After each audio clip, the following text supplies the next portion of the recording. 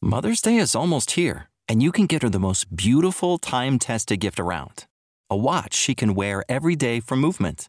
Whether mom's into classic dress watches, rare and refined ceramics, or tried and true bestsellers, Movement has something she'll love. And right now you can save big on the best Mother's Day gift ever with up to 50% off site-wide during Movement's Mother's Day sale at MVMT.com. Again, that's up to 50% off at MVMT.com. Hey there, Criminaholics. Welcome back. It is your host, Kinsey, here with another brand new episode. Thank you to Desiree from Michigan for suggesting the case this week. If you'd like to suggest a case for us to cover, you can go to our link tree, which you can find in our Instagram bio. You can go on there and fill out a really quick form to share any case that you would like us to hear. We love to hear from you guys.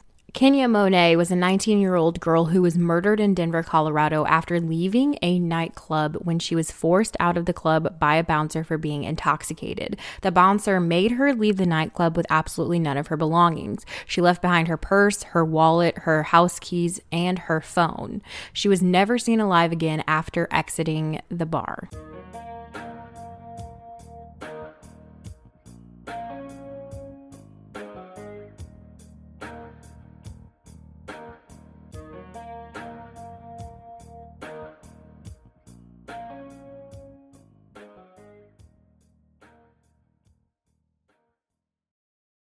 Kenia Monge was originally born in Honduras, and she lived there until the age of 12 with her mother. When she turned 12, her and her mom migrated to the U.S. to be able to have a better quality of life. The two of them, after moving to the U.S., settled down in Aurora, Colorado, just outside of Denver. Kenia was one of those girls who was always just a huge social bug, but she had a little bit of trouble when she first moved to the U.S. because Kenia was not able to speak much English. Her family all spoke Spanish, and it was a big adjustment for her. But with Kenia being that very big social bug who loved being around people and just loved having friends around, she was able to pick up on the English language pretty well. Not long after Kenia's mother arrives in the U.S., she meets a man named Tony. Tony became Kenia's father figure, and this was a big deal to her because growing up, Kenia never had a father in her life. She became extremely close to Tony very quickly, and Tony was always there to take care of her family. It didn't take long for Kenia to start calling Tony Dad. Although social life was very important to her, Kenia was also a big family girl. She spent a lot of her time at home with her mother Maria and her stepfather Tony. Maria and Tony eventually gave her a younger sibling named Kimberly, and her and Kim were very close to each other and had a strong sibling bond. Kenia was one of those girls who just excelled at everything she did, and school being one of those. After high school, Kenia went on to a local community college where she majored in broadcasting. It was said that she had a very strong, skilled confidence when it came to public speaking, which is amazing because she came from Honduras not knowing hardly any English, and here she is majoring in broadcasting and doing all of these public speaking events, and she's doing an amazing job. Shortly after enrolling into her local community college, Kenia meets a man named Louis. The two of them hit it off rather quick, and she makes a decision to move out of her family home and get an apartment with Louis. Even though she was 19, her family was just not concerned because they know how responsible Kenia is, and they know that she's going to only make decisions that are right for her. After moving in with Louis, she starts to get more into the partying scene where she's going out to clubs and bars with her friends. Her family, again, is just really not too concerned because they know how responsible she is and that how her major is very important to her in becoming a broadcaster. Kenia, again, is only 19 years old, so she has to acquire a fake ID in order to go out clubbing and going to the bars with her friends. And this is not something unusual that happens at the age of 19. On March 31st, 2011, Kenia had plans to meet up with her friends at a local club in downtown Denver called 24K. This was a very popular nightclub that many people had attended that they have also been at before that they knew very well. Kenia uses her fake ID to get into the 24K lounge. Her and her friends reserve a table in this VIP section. All of them are taking shots, they're drinking cocktails, they're having beers, they're enjoying their time. Kenia is a very tiny girl. She's only 4'11" and maybe around 100 pounds at this time. And as somebody who is small statured myself, I know how quickly that alcohol can hit me when I choose to drink. And that is what happened with Kenia. She's having drinks, she's taking shots, and the alcohol hits her pretty quickly. And her friends start to notice that she's getting a little stumbly when she's trying to walk or when she's out on the dance floor dancing with her friends. Kenia being intoxicated like this did not concern her friends that she was with. This is just what they did. They would go out and drink and party, and they would have fun. So Kenia stumbling around the club was not something that was super unusual for when the times that they would go out to these places. As things are continuing to go great at the 24K lounge, Kenia tells her friends that she has to go to the bathroom. She gets up from the table and asks them to watch her belongings. They do not question it. They just are assuming she's going to the bathroom and she's going to be coming right back. When she leaves the table, she leaves behind her purse, which held her keys, her wallet, and her cell phone. Of course, her friends aren't going to think for 2 seconds that maybe she's never going to return. She walks away from the table, and her friends do notice that she is stumbling, but again, they just assume that she's going to come right back. Kenia walks to the bathroom, and as she exits the bathroom, a bouncer notices that she's stumbling all over the place. And he comes up to her and asks her if she's okay. She says yes, but the bouncer is not happy with how intoxicated that Kenia is. So instead of trying to find Kenia's friends or maybe even a boyfriend that she's with, the bouncer makes a really poor decision and kicks Kenia out of the club. It has never been released to the public whether or not Kenia made a scene with this bouncer, or maybe she got aggressive and that's why he made the decision to kick her out of the club. But Kenia is a 4'11", 100-pound female who is clearly intoxicated, and you're kicking her out of this club with absolutely no belongings or anyone with her. Whether or not Kenia had made a scene or she was getting a little more aggressive, it was just a poor decision on this bouncer's part to kick her out of the club in the middle of the night by herself. This is just a very negligent decision to make on his part.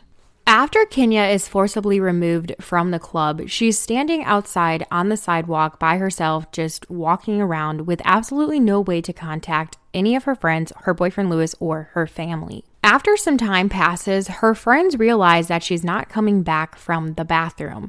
They start to look around the 24K lounge for her, and they don't find her anywhere. After looking around, they start to assume that maybe Kenia had just left the 24K lounge with somebody that she knew. So they decide that they're just going to take her belongings home and that they will hear from her tomorrow. Now, before I go any further, I want to give a little information about the friends that she's currently with this night at the 24K lounge. The friends that she went with are not her typical best friend group that she usually goes with. These are just more recent friends that she has met within the Aurora community. Kenia and her best friends, when they go out to a nightclub or a bar, they always make a pact that nobody is to leave the club or bar without each other or getting some type of confirmed word that they are safe or they have left the bar with somebody, and they're giving each other their locations. And no matter what, they always text each other and say, "I made it home safe." These group of friends that she went to the 24K lounge with that night did not have this same type of agreement at all. These were just not her people, I guess you would say. Having this type of agreement and plan with your friends as a female when you're going out is so crucial and it's so important. So the fact that her friends did not even really try to make sure that she made it home safe or that she in fact was okay just does not sit right with me at all. Every single time me and my group of girlfriends go out, we always let each other know what our plans are for that night, whether we're together that night or we are separated that night. We always tell each other what our plans are. We always check in with each other, and it's always the rule: text me when you get home or call me and let me know that you made it home safely. If one of us does not get that "I made it home safely" text, it's instant panic. The next morning on April 1st, 2011, Kenia's boyfriend Lewis wakes up to a completely empty bed, and his phone has no missed calls or texts from Kenia letting him know that she was not planning to come home or that she was safe somewhere with one of her friends, and this was very highly unlikely for Kenia. Kenia was always the type of girlfriend who would always stay in touch with Lewis when they were not together. And this was just to let him know that she was safe and if she would be coming home or if she'd not be coming home, so that way Lewis would not worry. So when he got up that next morning and saw that his bed was empty, there was no texts, no calls, no Snapchats, no nothing from Kenia, and it was silent, he immediately knew that something was off and something was wrong. Lewis immediately calls Kenia's younger sister Kim because he knows how close the two of them are and that if anybody is going to know where Kenia is, it's going to be Kim. So when he makes the phone call to her younger sister Kim and Kim tells him that she has not heard from Kenia, Lewis panics and goes right over to Kenia's parents' house. When Lewis arrives at Tony and Maria's house, he starts to tell them that Kenia never came home last night. She has not made contact with him or Kim, and he doesn't really know who she went out with last night. Her parents think of the one thing that might give them some answers to who Kenia was with last night, and that's turning to Facebook. They go on to Kenia's Facebook. They start tracking down names and posts of people who may have been out with Kenia, and they get several names. They contact the names of the friends that Kenia was with at the 24K lounge. They come over to Tony and Maria's house and they return Kenia's belongings. And when they return her belongings, they tell them that Kenia left the 24K lounge. They assumed that she was with somebody they know, and this is what she had left behind, but they had also not heard from her since that night before. Her parents are just upset and sick at their stomach right now at this point because they're trying to figure out why her friends did not make sure that Kenia was safe that night. And they knew for sure that something was wrong because Kenia would never leave her cell phone behind. And not only did she leave her cell phone behind, but she left everything she had, her purse, her wallet, and her house keys. This was not like Kenia. They knew in their gut that something bad had happened to their daughter.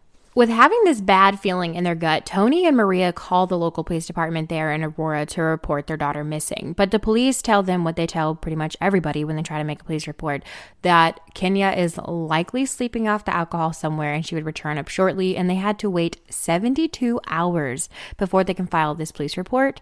And even though I already know this information and I'm very used to hearing it, every single time I hear them saying you have to wait 72 hours to make a police report just makes my blood boil, because there is so much shit that happens within 72 hours of somebody being kidnapped. It's like absolutely crucial during that first 72 hours.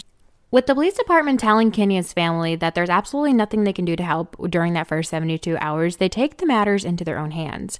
Tony gets onto Kenia's cell phone and he starts going through hundreds of text messages over the last week to try and find any bit of answers of what may have happened to Kenia.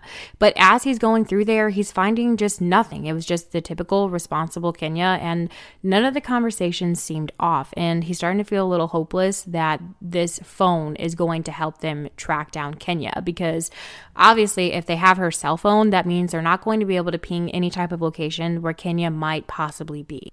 But little did they know that having Kenia's phone brings them all the answers that they are going to need. As Tony is going through Kenia's phone, a text message comes through from an unknown number. Tony immediately reads the text and it says, "Hey, it's the guy from last night, creepy white van. Just trying to make sure that you made it home safe. Travis." Tony calls this number repeatedly, hoping that this person, whoever this is going to answer the phone and give them answers as to where their daughter might be. Tony continues to call this phone number over and over, but there's just no answer on the other end. They know now that an unknown male has been involved with their daughter on the night that she went missing, and they cannot just sit around waiting on the police. They print out hundreds of missing persons flyers in the areas where Kenia often frequented. They were hoping that somebody who had seen her on that night would recognize her face and step up to help them get some answers as to who maybe this unknown male is, or if they had seen the two of them together. While they were out passing out these flyers, Tony hears his daughter's phone ring, and he rushes over to the phone and sees that the unknown number that had texted him that he called multiple times had finally called him back. The man from the unknown number identifies himself as Travis Forbes. He goes on to tell Tony that on the night of the 31st, he saw Kenia walking around outside the 24K lounge. He noticed that she was pretty intoxicated, she was stumbling, and she was talking to a homeless man. And it was pretty chilly out that night, and he walks up to her and asks her if she needed help. Kenia says she does in fact need some help and that she's trying to get to her car, which was parked near another nightclub. Travis continues on to tell Tony that Kenia gets inside his van. They're driving to the location of where her car supposedly is. And when they arrive there, Kenia says her car is no longer there and she's very confused at where her car is. Travis immediately offers to drive Kenia home from the location where her car is supposed to be. He says that Kenia agrees and gives him the address to the apartment where her and Lewis lived. He tells Kenia that he rents out a bakery that is close to where Kenia lives, so he's familiar with the area and has no problem driving her home. While driving over to Kenia's apartment, Travis said that she asked if he could stop at a local gas station to buy some cigarettes. When they pull up to the gas station, Kenia notices that the gas station is closed and she's not going to be able to buy any cigarettes, but she notices out of the corner of her eye that there is a homeless man who is smoking a cigarette. Travis says that Kenia says, I'm going to go over there, ask this guy if I can have a cigarette. She gets out of Travis's van, walks over to the homeless guy, starts talking to him, and she starts smoking a cigarette, and the two of them walk away together. Travis tells her dad, Tony, that this is the very last time he ever saw Kenia. She just walked away with this homeless guy, and from there, he has no idea what has happened. Tony pretty quickly recalls thinking that this story is super suspicious for a few reasons. One of them being that Kenia was not the type to just get into a car with some strange man. 2, she's not the type of girl to just walk away with some strange homeless man. 3, Kenia had absolutely no belongings with her, so it didn't seem right that Kenia was asking to get to her car when her car keys were left behind at the 24K lounge. Her wallet was left at the lounge as well, so why would Kenia ask to stop for cigarettes if she had absolutely no money on her to begin with? Tony had it in his gut that all of this story just seemed extremely off. After finishing up his phone conversation with Travis, Tony makes another call to the police, and he is now begging and pleading with them to make a police report to start investigating his daughter's disappearance.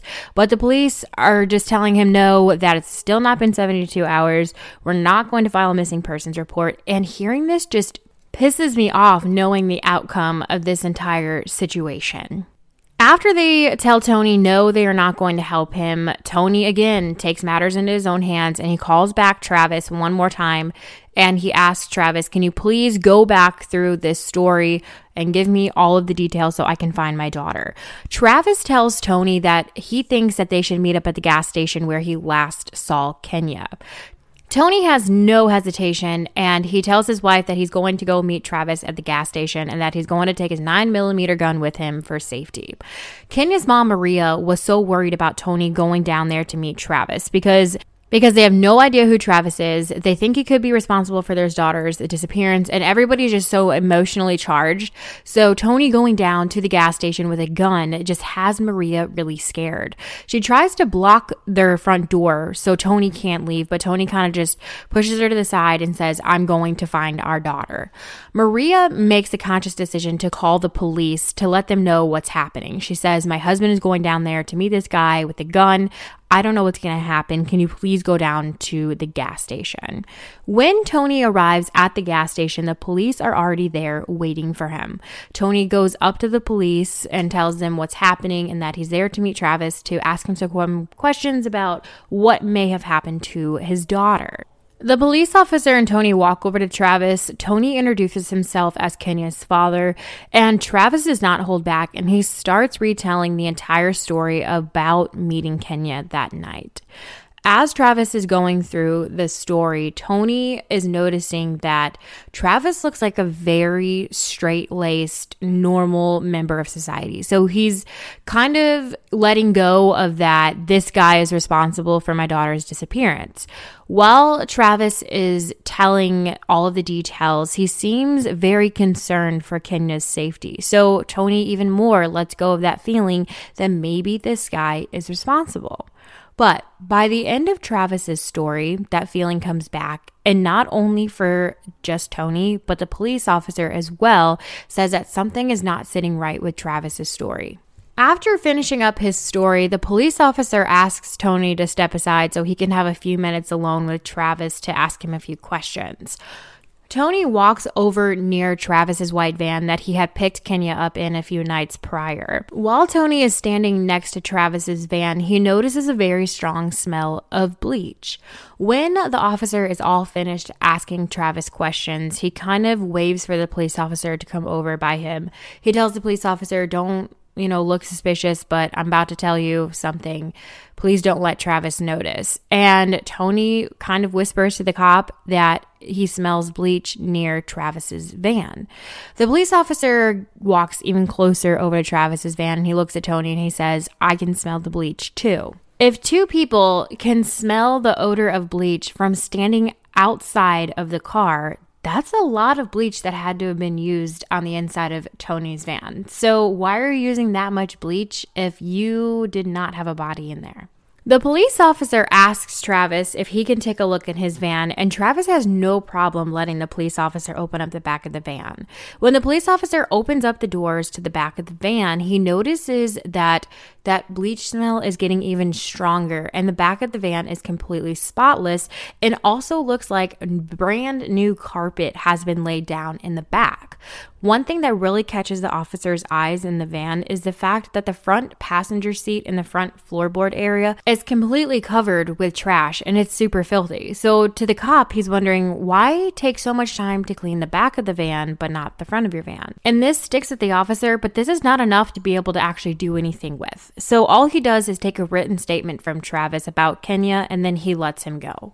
Prior to Travis leaving the gas station, he walks over to Tony and he shakes Tony's hand and he says, "I hope that you guys are able to find out what happened to your daughter and that she comes home safely." Tony is kind of feeling that this is weird, but maybe he's being sincere. But all of a sudden, Travis breaks out in tears. He is sobbing and all of his body language just changes. Tony is looking at Travis like, "Why are you crying this heavily about my daughter who you don't know?" Travis starts telling Tony, "I wish I would have just followed through with what I started and took Kenia home instead of leaving her here at the gas station. I feel like it is my fault that your daughter is missing." After the incident at the gas station happens, the 72 hours after Kenia is missing finally rolls around and her family is able to make a missing persons report. Very shortly after this police report is filed, her story breaks loose all over the media. Her face is on every single news station within the US and even Honduras. Her family goes onto the news and they are begging and pleading for anybody to step forward with answers. Now, before I go any further, remember when I had mentioned that Travis told Kenia on the drive to her car that he worked at a bakery not too far from Kenia's home. This bakery that he worked at was called Debbie's Bakery. Inside Debbie's Bakery is another small bakery behind that original bakery, and he rented out that space to be able to make baked goods. At that specific time, Travis was renting out that spot to be able to make gluten-free granola bars that he was selling to locals in the area. Because Travis was already linked to Kenia, his name was all over every single one of these news outlet stories that they were sharing about Kenia's disappearance. The woman who owns Debbie's Bakery is a woman named Monica. She calls the police and tells them that she knows who Travis Forbes is and that he rents out the bakery behind her shop. She goes on to tell police that she has camera footage of Travis inside the bakery of the same night that Kenia went missing. She tells them, "I'm reaching out because when I looked back at this footage, something seemed extremely off about Travis's behavior and the things that he was doing this late at night inside the bakery." She even says that at some point during this recording, Travis completely turns off all of the camera footage, which is something that has never happened before. She felt that all of this camera footage was super suspicious and she wanted to be able to hand it over to the police. This camera footage that is turned over to the police shows Travis inside the bakery, pulling a huge white cooler that is completely duct taped shut. He is pulling it on some type of tray table and he's pulling it into the freezer inside the bakery. After Travis places the cooler inside of the freezer, he is then seen on the camera footage taking a bottle of bleach to the back of the building. Seeing this suspicious camera footage, the police bring Travis in for questioning right away. He goes on to tell them the same exact story that he has told about Kenia multiple times, that he saw her outside the 24K lounge, he offered to drive her to her car, and when she could not find her car, he offered to drive her home. But on the way home, plans changed when they got to the gas station and she got out and started walking away with the homeless man. He goes on to say that after he left the gas station sometime around 3:30 in the morning, he went over to his girlfriend's house and went to sleep. After he slept, he got up at 8:30 that next morning and he went to work. The police questioned his girlfriend, who completely confirms his story and says that he did in fact go over to the girlfriend's house. The police are once again left at a dead end with Travis now that he has an alibi and he has somebody confirming his alibi. But that alibi would not last long. After sharing this information to the media, multiple people that lived around the bakery stepped forward and said that they saw Travis outside the bakery and that he was taking that white cooler and he was cleaning it out with bleach. After he cleaned out that freezer, all of a sudden, a 55-pound barrel just bursts into flames because Travis had set it on fire. When questioned about what the neighbors had said, Travis said that he had some weed inside of the cooler that he was storing and that it had gotten rotten. And so he was washing it out of the cooler, and that all of the extra marijuana that he was burning in the barrel because he didn't want to get caught with it. The police are just now not buying a single word that Travis has to say, but even with the information that they have, there's still no evidence to be able to hold him, so they have to release Travis back out once more as a free man. Although Travis was let out as a free man again for the second time, the pressure being linked to Kenia's disappearance is just too much for him, and it's starting to really get to him. So he decides to leave town. When Travis leaves town, he actually steals one of his friend's cars to head down to Texas. On his way down to Texas, he gets pulled over for suspicion of car theft. And once more, he is brought into custody. While in custody, the police were able to collect a DNA sample from Travis.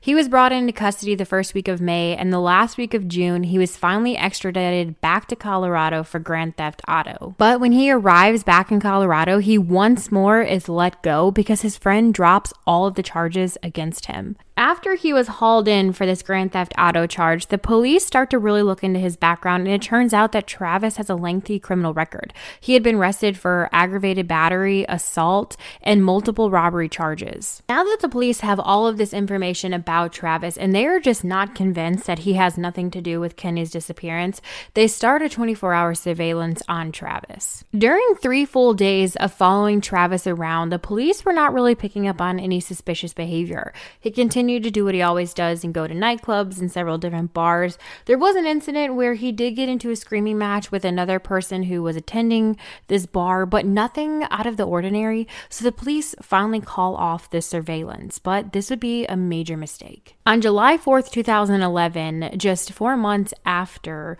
Kenia goes missing, a woman named Lydia Tillman was in town watching the fireworks. After the fireworks show was over at the park, Lydia walks to her home, and she does not realize that as she's walking to her home, there had been a man following her the entire way. As Lydia arrives home, she is putting the code into the keypad to get inside the front door. A man grabs her from behind, shoves her in the door, and immediately begins sexually assaulting her. As he is sexually assaulting Lydia, he begins hitting her in the face and the jaw as hard as he can. This man is hitting her over and over to the point where he breaks her jaw, and some of the blows to her head are almost fatal. Within minutes, Lydia goes unconscious, and the man starts pouring bleach on Lydia and sets her apartment on fire. A neighbor of Lydia's calls 911 to report the fire, and by the time the fire department arrives, the apartment is completely up in flames. They are trying to hose down the apartment to find out if there's anybody in there. But before they even get the chance to find out if there was anybody inside the fire, on a second-story window, a woman who was completely naked comes jumping out of the window and hits the concrete. The fire department rushes over to the woman, and they notice that she is still alive, and the woman is Lydia Tillman. Lydia somehow, by the grace of God, was able to regain consciousness and drag herself out of the fire and into the street to be able to save her own life. Before they could get Lydia to the hospital to be able to ask her what happened, Lydia suffers a really horrible stroke and put into a medically induced coma. But because Lydia fought so damn hard to save her own life, she actually got DNA from her attacker underneath her nails from fighting back. As police are investigating the attack on Lydia, one thing really stands out to them, and that was the use of bleach. When they think about bleach being used on Lydia, one person comes to mind, and that is Travis Forbes. The police restart that surveillance on Travis because the fact that he used bleach in Kenia's disappearance And now there's another woman who's been attacked and bleach was poured on her. This is just not settling right with them. They start to track Travis's every move. And while he is in town, they see him out at a bar and he's talking to a young female. The cop does not allow this to happen and he approaches Travis when he is with that girl. When he approaches Travis, he asks for his identity and he gives him a false name, but the police already know who this is, and so he considers this extremely suspicious. As he is questioning Travis, the woman starts to just walk away, and Travis has to be let go because there's no other suspicious behavior. After Travis leaves the vicinity where the cop was, he shows up a little while later and he's wearing completely different clothes and he has on a baseball cap. The cop knows that this is really suspicious, so he keeps even a closer eye on Travis. Later in the night, Travis is spotted yet again with another woman, and the cop is not going to let this happen because he is so worried about her safety. The same cop intervenes, and he decides that he is going to arrest Travis for giving a false name, and he would make a really great decision. Although this would be just a misdemeanor charge against Travis, the cop feels that he's making the best decision for the local community because at least those women would be safe from Travis for just one more night. So hours goes by and Travis is about to bail out of jail. And right before that bond comes through to be cleared, they get a hit on the DNA match from Lydia Tillman's attack. This DNA match comes back and says that the DNA that they found underneath Lydia's fingernails belonged to Travis Forbes. While in custody on these charges, the police question him about what happened that night to Lydia, and he tells them he will tell them everything if they can make a deal. This deal was that he would not only tell them what happened to Lydia, but he would also tell them exactly what happened to Kenia Monge. He tells police that he will tell them what happened under two conditions. One, that when he is booked into prison, he is not labeled as a registered sex offender. And two, that they are not to seek out the death penalty during his trial. They take the deal and he starts telling them exactly what happened to Kenia. He tells police that on the night of March 31st, 2011, him and his friend were outside the 24K lounge and they saw Kenia walking around the club just very intoxicated. They went up to her and asked if she needed some help. She said that she did. She was just trying to get home to her boyfriend. Travis tells police that him and his friend were trying to find her a cab. They called, there was none available. So Travis offers to drive Kenia home. Him, his friend, and Kenia all get into his van. He drops his friend off first, and he starts to head over to Kenia's house. On the way over to Kenia's house, he stops the van, and he starts sexually assaulting Kenia. Kenia immediately fights back, trying to get Travis off of her, but Travis says he freaked, worrying that she was going to get away from him. So he starts strangling Kenia. He says as he is on top of her, strangling her, he can just watch the life leaving her eyes. He says that after he realizes he has killed Kenia, then he stuck her inside the cooler that was in his van and took her inside of the bakery. After he put Kenia inside the freezer in the bakery, he went outside and started burning all of her belongings in that barrel. After putting the cooler inside of the freezer, he says that he goes out to the back of the building to the barrel and sets it on fire to get rid of any evidence that would link him to Kenia. He goes on to tell police in this very eerie interview that he wanted to bury Kenia by some water or by a lake or some really pretty trees. The police ask him why, and he's just sobbing, and he says, because if somebody killed me, I would want to be buried in a beautiful place. It is just so bone-chilling listening to him make this statement. The day after Travis gives his statement about what he did to Kenia, he takes them out to the location where he buried her body. After a few hours of digging, they do find Kenia Monge buried under some cottonwood trees. Travis Forbes was officially arrested and charged with the murder of 19-year-old Kenia Monge. He was given life in prison for her murder, plus 48 years for the attack on Lydia Tillman. This entire situation could have been avoided in so many ways, and it really starts with Kenia being forced out of the bar on her own that night, knowing she was heavily intoxicated. as a bouncer working at a bar, they should be educated on what to look for when it comes to dealing with their customers, whether it is a female or whether it is a male. They should be taught how to handle a situation better, because I do believe that all of this could have been avoided if she was not forcefully pushed from that bar, intoxicated as she was, and with no cell phone, no wallet, no means to be able to take care of herself. It is not Kenia's fault that this happened to her. She should have been able to go out and drink and have fun with her friends and not worry about being kicked out of a bar and then kidnapped. They really dropped the ball. Not only was the ball dropped when it came to Kenia being forcefully removed from the nightclub, but the ball was also dropped when it came to reporting Kenia's disappearance. Those 3 days were so crucial. Those 3 days could have meant several different things, and one of those could have been that Lydia was never attacked. Although some say maybe that was a blessing in disguise, because it is what brought Kenia's case to a close. Lydia Tillman did an interview with the news station, and she says that she feels like what happened to her was meant to happen to be able to bring Kenia's family some peace and some closure. She walks around daily with a ring on that belonged to Kenia, and she says that she feels so close to her, and she wishes that things could have been different. But she is so thankful that she helped bring her killer to justice. Crimeaholics, if you haven't already, I highly encourage you to join a Crimeaholics podcast discussion group on Facebook.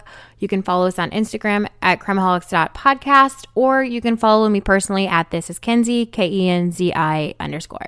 Crimeaholics, as always, be aware and take care.